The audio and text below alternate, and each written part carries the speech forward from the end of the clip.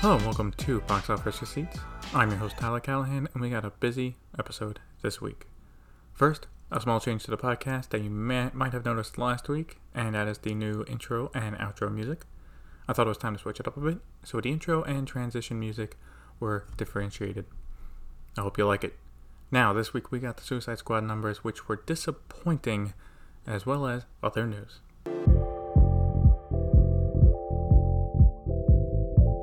First up, the domestic box office numbers. Opening in first place is The Suicide Squad with $26.5 million. In second place is Jungle Cruise with $15.6 million for a total of $65.3 million. In third place is Old, which made another $4.1 million for a total of $38.5 million. Fourth place was Black Widow with $4 million for a total of $174.3 million. It is now the highest grossing movie domestically of the year. Finally, in fifth place was Stillwater with $2.86 million for a total of $10 million. I'll get to my thoughts on Suicide Squad in a minute, but first let's get to the rest of the numbers out of the way. Looking at China, Raging Fire stayed in first place with $21.6 million for a total now of $83 million. In second place was Upcoming Summer with $6 million. Third place was Green Snake with $5.1 million. In fourth place was Chinese Doctors with $2 million. And in fifth place was a non-Chinese movie that opened up a British film called A Christmas Gift from Bob, and it made $1.09 million. So the numbers are starting to look weaker, and they will continue to do so for a while now due to the rise of cases in the country. The China Film Administration has announced that theaters in low-risk areas should cap seating at 75% capacity and shut down completely in medium or high-risk areas. This in turn has caused one of the bigger films of the year for China to be pushed back. Remember how I was saying they need to bring in some big blockbusters of their own to get people to come back?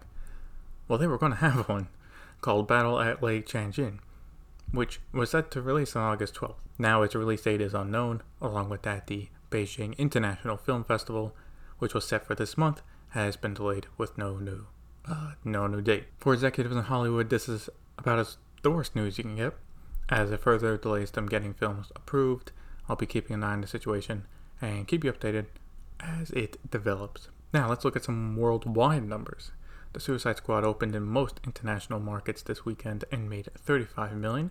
This brings its worldwide total to $72.2 million. Jungle Cruise made another $15.1 million for a worldwide total of $121.8 million. Space Jam: A New Legacy made $5.6 million for a total now of $135.4 million. Black Widow made $4 million for a worldwide total of $359.8 million. Old made $4.4 million for a total of $65.2 million. Finally, F9 is now at $661.4 million worldwide. So the Suicide Squad numbers ain't great at all. It was expected to do closer to $30 million, and if it's better than expected, to open closer to $40 million. Both of those did not happen. Now, why did it underperform? Well, a few reasons. First, the HBO Max effect hit it again. There is a report out there that 2.8 million households watched it on the streaming service this weekend. Some quick math of one person per household at $10 per ticket, and that is under what most people pay. We're looking at an additional 28 million missing from the box office. Yes, I know not everyone who watched it at home would have gone out to see it, but I'm just trying to paint a picture of how much HBO Max can affect the numbers. It affects the numbers more than Disney Plus because when you go there, you still have to pay an additional $30 and have to think if it's worth it. With the HBO Max option, it's just there for a month. All you have to do is press play. Besides HBO Max, Delta is taking its toll. Domestically at least, Delta was not much of a concern around the 4th of July, right before Black Widow came out. Since then, however, we have seen cases rise everywhere, and in some places like Florida, spike to all-time highs. I do think this has caused an effect where some people are trying to stay a little safer when they can and watch movies at home. Then you have other countries that are being put back into restrictions or are locking down, like Australia. I also think another reason overall is the title itself. The Suicide Squad. Not Suicide Squad 2 or Suicide Squad Operation, whatever. Just add a "the" to it, and that's it. This, I think, has led to some confusion among the general public on is it a reboot or is it a sequel. And look, obviously the general public is not the smartest, but I can't blame them for getting confused at the title. It also does not help that the marketing does not explain where Joker or Deadshot are, so they see a bunch of new characters with Harley Quinn and Rick Flag, and they don't know what to think.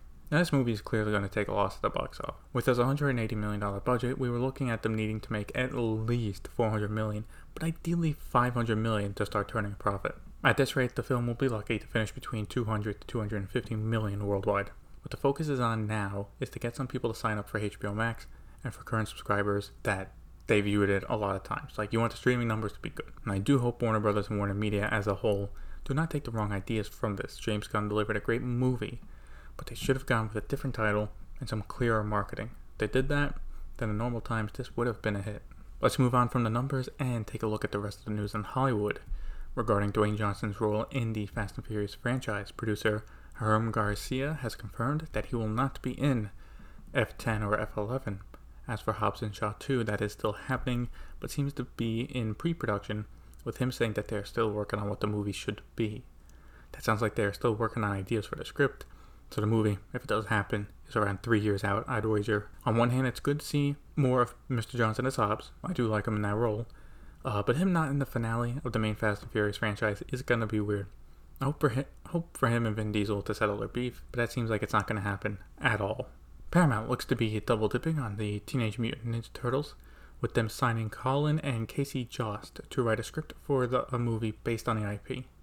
Now, while Deadline has the exclusive on this, it was not clear if this is going to be a live-action movie or animated, but if I had to guess, it's live-action, as this is not replacing the animated Ninja Turtles movie that Seth Rogen is producing. Personally, I don't know much of their work for Colin Jost. He has written a lot of Saturday Night Live skits, so there are probably a few I've watched, but nothing stands out. As for doing two separate versions of the IP around the same time, can be a smart move, but really it's going to come down to quality. If both live action and animated are good, then it pays off. Got a small update on the Exorcist trilogy, and it's getting a bit confusing. So the initial announcement was that Universal and Peacock together bought a new trilogy of Exorcist movies, continuing from the original one. But the first one, at least, will be premiering in theaters. Right now, that is set for release on October 13th, 2023.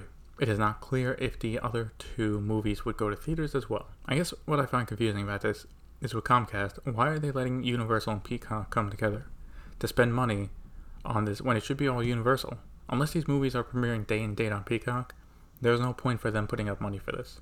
And I guess it's going to be a while until they clear this up, but I'm curious, how is the release for this working? Finally, we got one more story for this section, and that is New York City's vaccine passport mandate. Starting in mid-September, indoor places in New York City will be required to check and only allow people who are vaccinated, except children under 12, as they cannot be vaccinated yet. This will include movie theaters. All I have to say to this is thank God.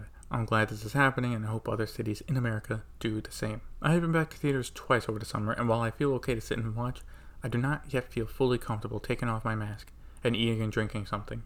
And now, if I knew that everyone in the theater was vaccinated, I'd be comfortable enough to do so. Now, maybe you're listening right now, you might feel different, and that's okay. I'm just explaining for me and how the past year and a half has been. I would prefer knowing that when I go into an indoor area, everyone is vaxxed. For VOD Premium, it's a busy week, so let's start with the small stuff. First up is HBO Max.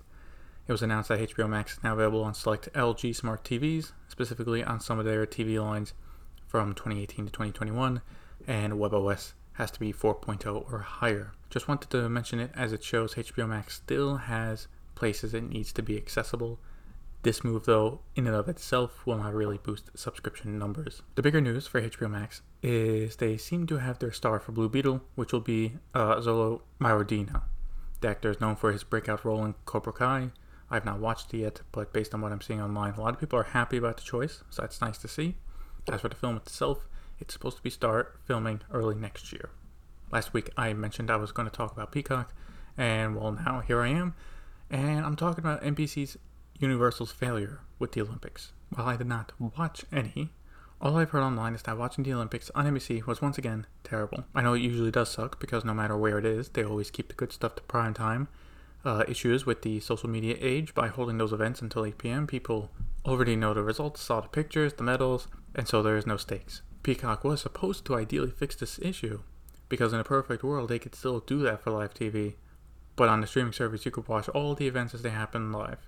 No. So first off, it seems the marketing was not up to snuff, as a lot of people did not realize there were paid versions of the service. So to watch most of the Olympic content there, you needed to pay. The second issue is even after paying, it was not just a bunch of live streams of the events. No, it turns out Peacock had other events, while NBC and NBC Sports had others. This led it being a mess for viewers to see what events were where and how to watch it. Now, lucky for them, all is not lost. While they did a royal fuck up here, thanks to the delay, they're only 6 months away from the Winter Olympics for a do-over. So what do they need to do? Clearly, they need to advertise that there is a paid version of Peacock, but convince people to pay for it besides just the Olympics. They also need to come up with a clear and intuitive way to watch it on the service. I did play around with the app on Apple TV, and while it looks nice and looks similar to other streaming apps, some of the UI is off and could be improved. Ideally, during the Olympics, the first thing I should see when I open the app is a banner highlighting it, and after clicking on it, a list of the events for the date, at what time, and how to watch. And if for some reason I can't watch it on Peacock, it should tell me if it's going to be on NBC or NBC Sports. But if they really want the service to excel, they need to host all the events on Peacock and then give NBC channel some as well. They spent millions and millions of dollars to get these exclusive rights. You'd think it'd be a slam dunk to use it to boost your numbers here, but no. Final story of the episode is Apple, and it looks like they're opening up their checkbook again, with them having bought the rights to Argyle for $200 million. You might remember this as the new spy movie from Matthew Vaughn with a stacked cast, and will now be an Apple original film. The deal right now is only for the one film, but there is hope it will turn into a franchise. If it is like Cherry, there will be a limited theatrical release for 2 to 3 weeks before going to Apple TV+. This is not like Flowers at a Killer Moon where Paramount is doing distribution.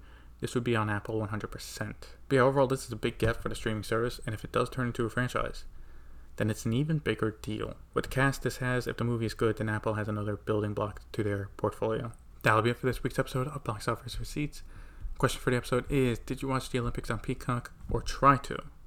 If so, let me know on Facebook. Link to the page is in the show notes. Thank you for listening. See you next time.